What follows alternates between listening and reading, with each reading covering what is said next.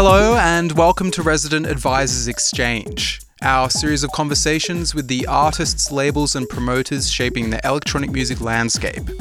My name's Mark Smith and I'm the tech editor at Resident Advisor. This week's exchange is with Titonton Duvante. Duvante is one of the most interesting producers to emerge from America's Midwest techno scene. Alongside the likes of Charles Knoll and Todd Sines, he crafted a trippy, jazzy and minimal style of dance music, finding a home on labels from Planet E to Seventh City and Metamorphic. Although he's been in the business for around 20 years, he's experiencing a resurgence. A new generation of DJs have turned his classic records into hot commodities, and he's rebooted his own residual recordings with a string of reissues and new productions. RA's Matt Unicombe sat down with Duvante before a gig at Club Divisionaire in Berlin to talk about his history and his steady return to the spotlight. As always, you can find our full archive of exchanges at residentadvisor.net and follow us on SoundCloud at ra-exchange. The exchange with Titonton Duvante is up next.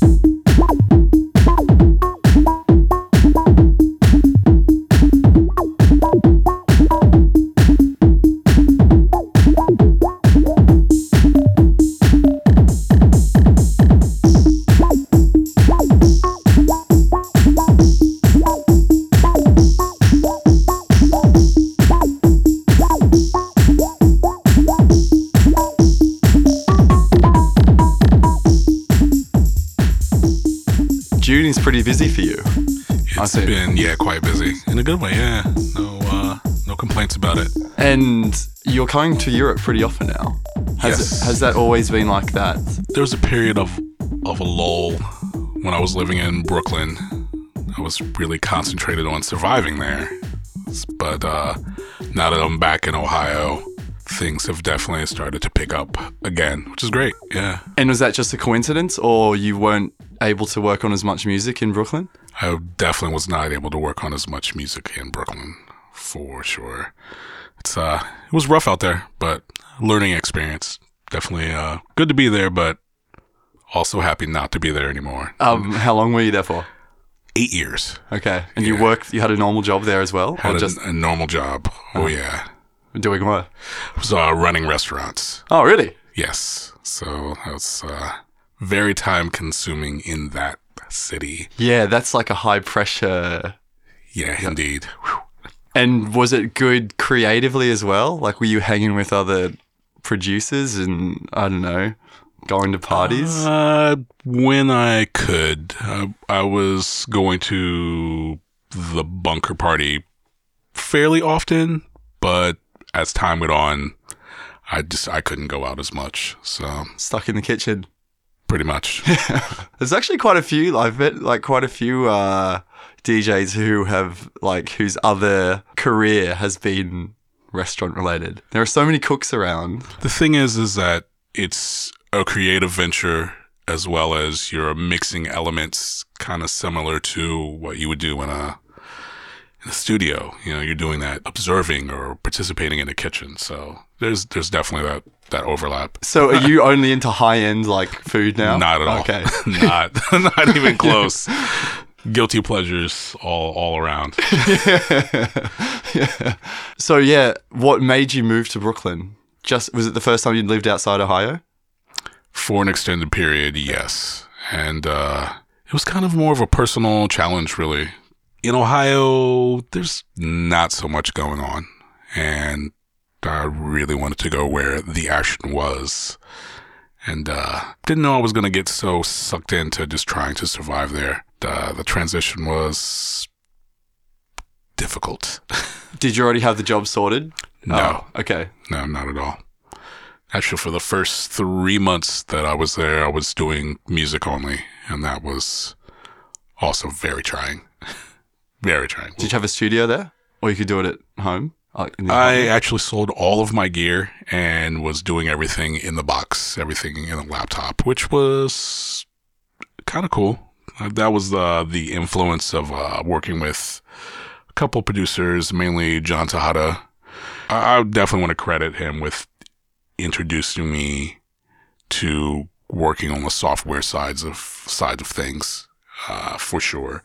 I was able to reduce what I had and still get the same amount of expression. So no complaints about producing in the box. Yeah, and you're still doing that? Because I was reading that you sold all your gear, early 2000s. Yes, yeah. I am still on the box. I want to get a few bits and bops. It's a great time for hardware.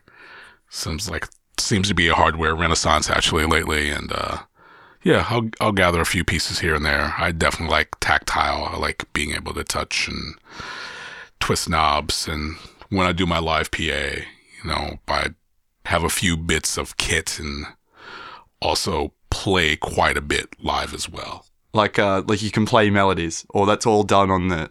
That's the way I compose. I play everything. I just have to do that. That's the way I always have, and I don't see that method changing. I mean, enough respect for people that can look at a screen and a grid and program that way. I guess I can't do it.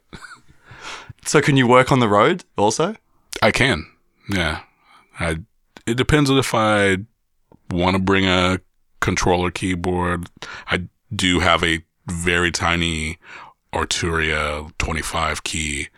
I brought a couple times and worked on tunes or remixes on the road, but usually the schedule is pretty jam-packed if possible. I kind of like to keep it moving, just make it all count. If I'm going to take the journey overseas, just be as busy as possible. Have you considered moving over here? Quite a few times. And what's stopping you? Or, what are your thoughts on it? The thoughts are I kind of would want to ease into it. Perhaps split, find a sublet and try it out for like 2 months and just play as much as possible and then go home. I'm a bit hesitant on diving all in just because of the times that I have done that. All it takes is for 1 or 2 gigs to fall through, and that can be a bit frightening. So kind of working my way towards the stability in the scene to where I would feel comfortable making that type of move. Yeah, that's a big one. If you've lived in one place, if you've lived in your home country for your whole life. Just a bit of a worrywart and a planner. I think too much. So that's part of it as well. Because it's interesting, at least from my perspective, there does seem to be like a lot of renewed interest in your sound. And I wonder, have you also felt that, or have you just consistently had, because you're the kind of the producer that the people who know your tracks really love them. People are very much into this residual kind of deep spacey techno sound. Okay, yeah. As you know, the parties you're playing at, like for example, remember the Slow Life party at Hopatossa? Yes. This is a nerdy, this is like a headsy party. Right. The people who go there, the people who play there, they really know music. Yes, they do. So I guess my question is, when you're one of these producers that's so, I guess, beloved by this group of people, have you just always, does it feel like there's new interest, or have you always just had people really geeking out over your stuff? It definitely feels like there's a bit of new interest with, especially with a lot of younger producers, DJs, promoters. I've played for people as young as 22, 23 recently. I'm like, how do you even know my tunes? Wow. So yeah, I feel there in the last maybe 5 years, there's been a renewed interest, and yeah, I'll take it. Thanks. And how were these tunes received when they came out? Like in 2002 or something, you put out a spacey techno tune. What kind of, was it still just like headsy people really into this, or did it have like a far wider like reach than it. It seems like there's not necessarily going for a crossover, and it seems like there's never really been that. It's just kind of an audience has stumbled upon it and gravitated towards it, which is awesome and much appreciated. But I definitely haven't had that signature hit, at least in my mind. And as I stated, I'm not really going for that, but just trying to be creative and express myself. So I don't know. It's tough to gauge who you're reaching, really. Just make the tunes, put it out. Yeah, exactly. I'm grateful for people enjoying what I do, but I really don't know who those people are. Yeah, I need to ask someone else. Yeah, because I guess this sound, you have to, at least the way I kind of see it, you have to somehow appreciate good house and techno to love this kind of music. It's not like it doesn't have this big obvious melody or some really like cheesy vocal. You know what I mean? Like it's devoid of hooks. Yeah, it's reduced like pretty as far as house music goes, like house and techno goes, like fairly like intellectual music, I would say. Sure. As it's for the mind and body. Yes, thank you. You know? Yeah. Definitely going for that. Yeah. Because it happens like, at least with me, with this kind of deeper stuff, if I showed like, for example, like I should send my brother who's not into dance music tracks all the time. Okay. It could be like the most amazing Aphex Twin tune that me and you would be absolutely like geeking out over. But for him, it's just like, oh yeah, cool. Because you have to already have that like, maybe history to appreciate the best. Yeah, to a degree, I don't want to assume anything. Yeah. You know, if often, kind of like your brother, I'll show people that aren't so into electronic music, maybe not necessarily my tracks, but maybe like a Morgan Geist track or a Dan Curtin track. And it's kind of almost in the defense of there are people that have this mindset that electronic music, it's computer music, it's cold, there's no emotion, and it practically makes itself, and it's super simple.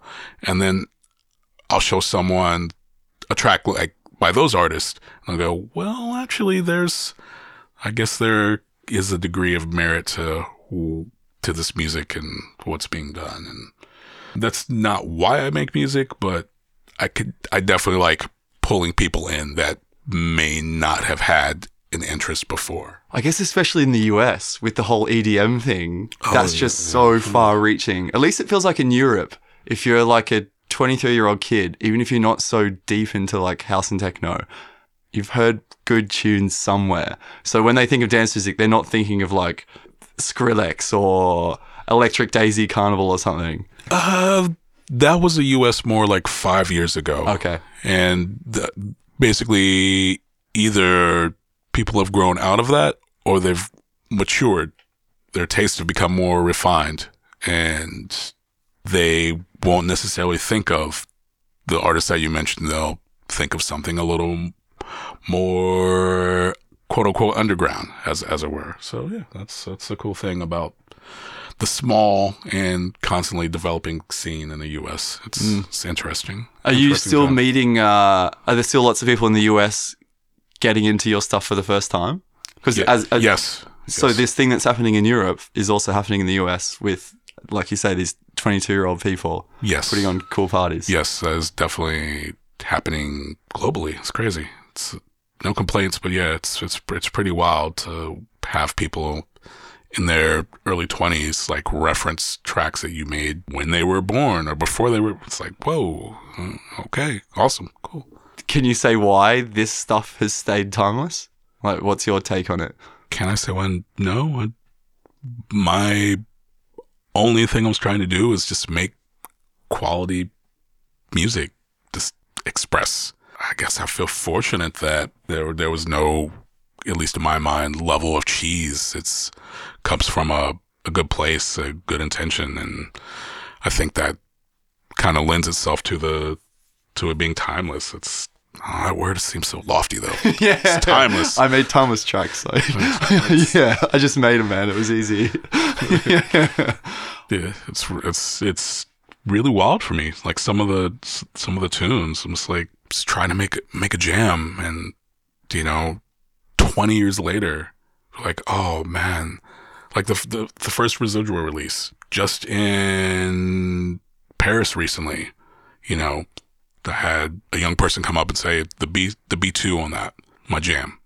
I'm like, whoa, you've got to be like 25. You were like 5 when that came out. Like, I don't even know what to say. For me, I just think it's because it's this more reduced sound. So there's not that much to make it feel dated or like annoying, Like, so much stuff from that time. Think of all this like Tribal House, or like, there are so many elements like trying to get your attention that eventually they just get out of fashion maybe. But when you think about all this at least when I think about all this, the house music from the US, the house and techno from the US that's feels timeless. There's just like slicker. There's not as much. Yeah, sure. It's more pure. Just there's a purity to it. Yeah, it's just not overdone, I guess is the way to say. And would you hear lots of music back then that you didn't like? Of course, if you go into Detroit to like listen to all these great DJs, did you also know that there was this whole other corner of house and techno? Would you hear stuff and be like, oh no? Or was the stuff you were hearing all, I don't know, to your taste? Well, being in Ohio, at first it was kind of get whatever you can take. And a lot of the tunes that I was first checking, almost embarrassing, a little cheesy. I mean, full raved up kind of music. And then, going to Detroit, I was there a couple times a month for years, and hearing the deeper side definitely formed my taste. I would say that at that time I was pretty open-minded, though. That I wasn't really hearing too much that I thought, oh no, this is terrible. This is the worst thing ever. I'd say that groove's not really capturing me, but I'll look across the room and see it doing something for someone else. So the tune was doing its work. I can't really knock it because of that, Yeah, it's fulfilling its like purpose. Yeah, sure. Yeah. So in my eyes, that's tune has enough quality to give someone life. So yeah, I'm not here to knock anyone else's productions, really. Yeah, of course. And it's all subjective. Yeah. There it is. Keep coming back around to it. Yeah. Well, I didn't realize you're going to Detroit so often. Yes, a couple hours in a car. You would drive, catch the bus? With a crew, my crew, we go up all the time. Like from late 92, I'm putting years to it, through 97, 98. Yeah. In Detroit at least twice a month. And so you would finish work or university on a Friday, drive there, and then stay all weekend, or? For a while, I want to definitely say I was a pretty hardcore raver. I know that may have negative connotations, but that was definitely the case where we just search out the music, and it'd perhaps be Detroit on a Friday, Chicago on a Saturday, or Cleveland on a Friday, Detroit on a Saturday. But every Friday and Saturday, we were looking to go to some event to hear this music. Just ravenous. I want to hear more. I want to see DJs do their thing. I want to dance. Used to dance quite a bit, actually. Getting a bit old, so you won't see me on the dance floor as much, but it does happen. Yeah. Were you producing at this time? Yes. Would you give your tracks to DJs? A little bit, yeah. A little shy. Always been shy. Still shy now. About that, but would definitely give music to DJs just to kind of see what their reaction, get their feedback, and I'd say it was good. The most often feedback was, "This is cool, but I don't know if I could play this. It's a bit complex to fit into a DJ set, but yeah, perhaps I'll try." It's okay. Yeah. No complaints about that. It's all right.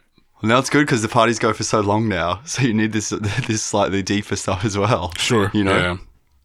I wonder if that's also part of the reason why this kind of music is working so well now, because it's this after hours thing is so important, at least in Europe and also in the States, I guess.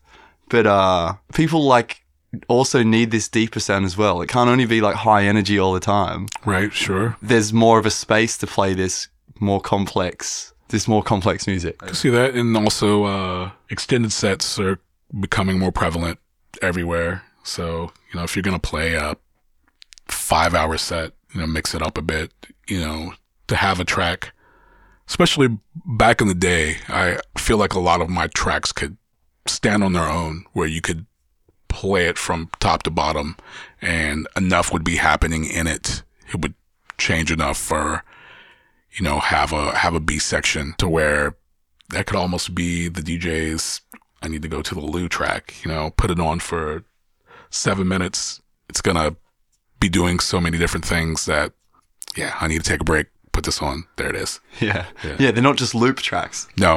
They're always evolving and Yeah. That's definitely very intentional, trying to make tracks that evolve and unfold and change and mutate. Yeah, it's adventure in the studio. Yeah. I wonder if that's your like musical training.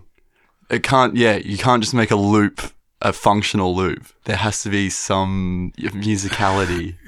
Yeah, it's part of it, but also listening to early jungle, hardcore, drum and bass, a lot of those changes come from the influence of that style. Like listening to a Four Hero record, from 1993. I mean, that constantly changing, evolving, and I took great influence from that. Yeah, I don't know so much of this music, like early hardcore, and ooh, yeah, should check it. Yeah, I mean, it's actually interesting to see it kind of making a bit of a comeback. A lot of break beats that are, let's say, 130 in tempo. A lot of sounds like really coming back. It's cool to see. Some of it cheesy, some of it standing the test of time, and there are DJs that can make both ends of that spectrum, that sound work. So yeah, it's amazing. So what came more easily to you, the groove or like the melodies? I'd say it's about the same, really. If you're speaking in terms of like production, typically I'll start with the chords, like a chord sequence. So yeah, sure, I guess a groove, and kind of build from there. But there have been times where I'll be playing around with percussion sounds and just have this rhythm. I'm like, okay, yeah, that's something I can build from that. So the creative process in terms of production, it's just kind of, there'll either be something in my head or I'll be playing something and build. And when it starts to gel, yeah, it's a wrap. It's a great feeling. And will you work on a track, because there are so many changes in the tune, I assume you spend a lot of time on each track. Of course, that's also relative, but it is relative. Yeah. It depends. To a fault, I produce way too slowly, to the dismay of many record labels and myself, actually. Fake balance. Yeah. Oh man. Like it's now to the point where just, if a label asks me for a track, I'll say, well, two things. I do work very slowly, so and I've promised a bunch of other people music, so it's gonna be months, join the queue. Literally months before I can get to working on something for you, and I'm sorry. Also, I don't like to force creativity. I kind of, when I'm in the mindset, the mood to sit down and be creative or feel inspired, and that's when it really starts to flow. But yeah, I'm typically about a week to a week and a half on a track. And I know that rate is so slow. It's terrible. Well, at least you can hear the care in the production. Like we were talking about, like the track can't shift so much without spending that much time. It goes back to overthinking though. Yeah. So much. It would kind of be nice to just jam and be free. And there are producers I know that I did an EP in a week. I did 3 tracks a day. I'm like, an album in an afternoon. Like, okay, that's amazing. I'm envious, but I don't know. It's not don't work that way. When you do finish a track, are you happy with it, or are you kind of just, all right, I can't spend any more time on this thing. Here it is. Well, my method of production is if I finish a tune, then I'm happy with it. That's to say that if it makes it to the completion point, I like it. Yeah, it's not like you make some chords and then realize you don't like them. Okay, I'll save them for later. Yeah. Just get rid of them. Yeah, usually just chuck it and go on to the next project. Yeah. How much time do you get to work on production back in Ohio? Not as much as I would like to. I guess everyone wants more time to work on music. Definitely. And every producer has this problem. Yeah. I definitely would like much more time to focus on productions. But that's not complaining about playing. I go through time periods kind of like right now where I'm playing quite a bit, and I want to focus on performing, playing DJ sets, and occasionally doing the live set as well. And with those, I put so much time into a live set. It's crazy. Like in my writer, I like to have 12 weeks to prepare for a live set. Because that's about how much time I spend working on it. Mm. Yeah. So to answer your question, not as much time as I would like. Always need more time. Yeah. So what is your life like in the US? I'm waking up way too early and going to bed way too early. Oh, way too early. being made fun of for how early I go to bed. I'm typically asleep during the week by 10 p.m., 11 p.m., sometimes 9. But I'll wake up between 4 and 7 almost every morning. I wouldn't make fun of you. I reckon that's all right. Yeah. But yeah, life is cool. Produce when I can. Play when I can. I'm involved in throwing a monthly party with 3 other really amazing resident DJs that we have, and that's actually takes up quite a bit of time as well, just promoting and keeping that end of things going. The event's called Midwest Fresh, and yeah, exactly. Yeah, it takes up quite a bit of time, but love being involved in it. It's just giving the opportunity. It's all about community and being able to share, expose people who wouldn't hear these artists, in my hometown, being able to curate quality music so close to home. Yeah. And where exactly are you living now in Ohio? Columbus, Ohio. Oh, Columbus. Cool. Yeah. Is the party just in Columbus or it moves around? Midwest Fresh Party is just in Columbus, yes. And once a month, typically last Saturday. And for a while, we were really focused on Midwest DJs. We've kind of branched out a bit, and we've had some DJs from the coast and also from overseas, a few here and there. And what's the crowd like? Because it's a big university town. It is. Yeah. The crowd is small, but very open-minded and devoted. Like, couldn't ask for a better audience. 200 to 300 people, and so open-minded. I think that's the comment that most artists that we have perform is like, I could totally go left with this crowd and they followed me. And you don't get that so often.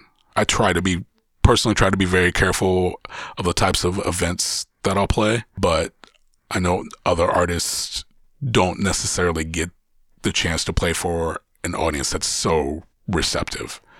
And I don't know if that's a Midwest thing or if that's really happening everywhere, but kudos to the crowd that we draw. That's cool. Yeah. Maybe it inspires some more producers from the Midwest. Oh yeah, for sure. So much talent. That's another thing really helping keep the scene going, not only in the US, but I also see in Europe so many talented producers, young talented producers that are blowing me away on the regular. Just hearing tunes by people in their young 20s. And I'm just like, whoa, what? Especially a lot of guys in France, Loop Exposure, this guy Dife, Sharon, the list goes on and on. Sweely, so many super talented young producers. Yeah, that's the thing. I was wondering if you're still finding lots of new music that you like. Oh, all the time. There's almost too much, and no complaints, but yeah, I'm there's too much good music. I'm always trying to find someone doing something quality. Flora FM, Taylor Hawkins, blowing me away. There's so many amazing young producers, and I'm constantly searching for that. So what is it about, I know for you, this idea of like space and like house and techno has been around for so long now. Do you still get this modern kind of spacey feeling from it? I do to a degree, but I will say, I wouldn't necessarily say I'm kind of a bit jaded, but I will say that, when I was younger, it was definitely all about the technology and futurism, and really attracted to that mentality and vibe. I don't feel it as much, but still feel it. I will hear some tracks and say this is total future music, but nowadays it's almost like future retroism. Yeah, exactly. I don't know. Like when you're watching sci-fi movies from the 50s and 60s, a lot of the music these days kind of feels like that, to where it was forward thinking, but retro at the same time. Yeah. Yeah, I know what you mean.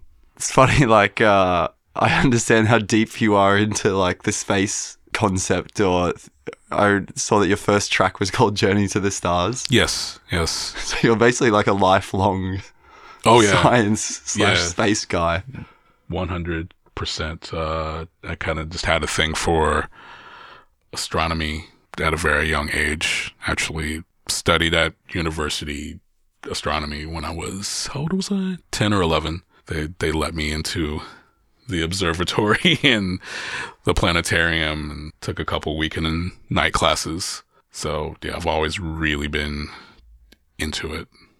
And what is it? Is it about the unknown, or I don't know, the idea that something else is out there? Like, what's the appeal? It's definitely the appeal of there's something out there. I mean, we're not alone. I'm not this really big alien conspiracy theory type of person, but come on. Yeah, exactly. Like, really, we are not alone. I mean, it's that simple. And just the birth and development of a star, the gravitational force of, the center of a galaxy, all is just so fascinating to me. So are you still reading, are you still up to date with modern astronomy? Not as much as I would like to be. I do like hearing about, this new solar system. Exactly. Yeah. We think that there are only so many planets in our solar system, but there's actually these planets or these microplanets. Yeah, it's I don't keep up as much as I would like to, but do you think the government knows that aliens? Do you think there has been like contact made? 100%. Oh, really? Oh, yeah. See, I don't know. I don't know enough about it, but that's pretty interesting to think about. Like Rockwell, what is it? The Area 51? Area 51, Rockwell, yeah. Definitely happened. I don't want to sound like a tinfoil hat person, but contact has definitely been made. Like, and so what's the government playing at by keeping it secret? You can call it, just create too much havoc, maybe. I mean, it's a possibility there's that, but I also think, it's what can we siphon from technology-wise and use it to our advantage. If you think about the development of technology, say from like the 1940s until now, like how quickly and wide-ranging, or even speed it up to like the 60s now, the last 50 years. It's been like exponential. Yeah, it's insane. I mean, but at the same time, yes, there aren't flying cars. That doesn't exist yet. The technology is there. I think that's being stifled. But yeah, contact's been made for sure. I hope like in my lifetime there's some official, like something happens. Not a war, not like destroyed by aliens or something. Right. But wouldn't it be good to know, like, just to really know for sure, that there was something? I mean, it's happened. Yeah. Like, I have no doubts. But yeah, for it to be just widespread and in the open. Yeah, exactly. In the open. Exactly. Okay, we know about this colony over here. We've had contact with him for, a solid 70 years. Sorry. We just, we didn't. We could have been having holidays there for 70 years. Right. How dare you keep this secret? Yeah, but that seems to be missing from, it's not as common as it used to be. This idea of the future in space why do you think it was so important in the US? Like to Detroit, like this futurism and this. Well, if you look at the conditions of some of the cities, all you can do is look to the future and look to space, and especially like a Detroit, it's the Motor City, and you have big factories becoming automated, and you had to think about technology, think about what's next, and now it's in your face. I mean, think about a cell phone. I mean, really, it's in your pocket. It's a seriously powerful computer. I mean, think about a cell phone in your pocket and think about your Commodore 64 computer from 1984. And your cell phone is so many times more powerful than that, So you back away from that, and it's almost like you take technology for granted. And I think that's why it's not as prevalent, of a focus in dance music, because it's so in your face. You have a microcomputer in your pocket. Yeah, and it's just accepted. It's just the norm. Yeah. Right. I guess, the 90s was such a time of change. Yeah, as you say. Yeah, if all of a sudden there were flying cars and now we just get Netflix. Yeah, I mean, it's not gonna, the flying car thing's not gonna happen overnight. Yeah. Do you DJ differently now compared to, I don't know, 10, 15 years ago? Yes. And what's the difference? Slower? That's part of it. I think I'm constantly trying to evolve my DJ style.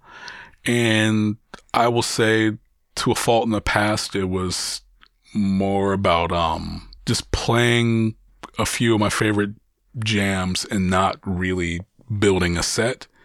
And, some people have said that I'm a okay turntablist or whatever.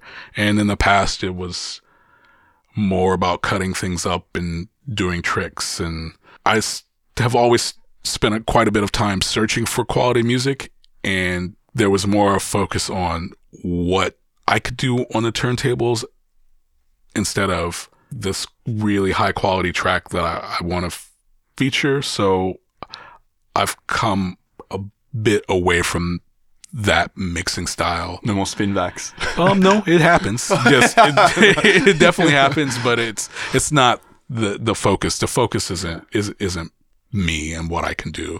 The focus is to present in a creative way other people's amazing productions. I guess like let the tunes do the talking rather than. Yeah, I mean, I'm still more aggressive than other DJs, but it's no longer the focus, and I'm constantly trying to evolve and become better as a DJ. Definitely my own worst critic, and very rarely satisfied with my DJ sets. So what won't you be happy about? What's something that would make you think it didn't go well? Don't think it usually goes well. So I really just, if the tracks flow and the set builds and then has an ebb to and flow to it, I kind of like the set to tell a story, to where I'll have a starting point and it'll just build from there. And then once people are just going crazy, just have a cool down period as well. And if a set does that, tells that story, executes that well, and the mixing is relatively clean, then I guess it'll be okay. I guess they're pretty high standards though. Yeah, I'm glad people enjoyed what I do. I've learned over the years to simply say thank you if someone Rather than like, no man, you're lying. Just say, well, I appreciate what you're saying, but 20 minutes in, when I tried this and it went awry, and then the needle slipped. At this point, people don't want your essay on everything that went wrong in your set. So just try to simply say thank you.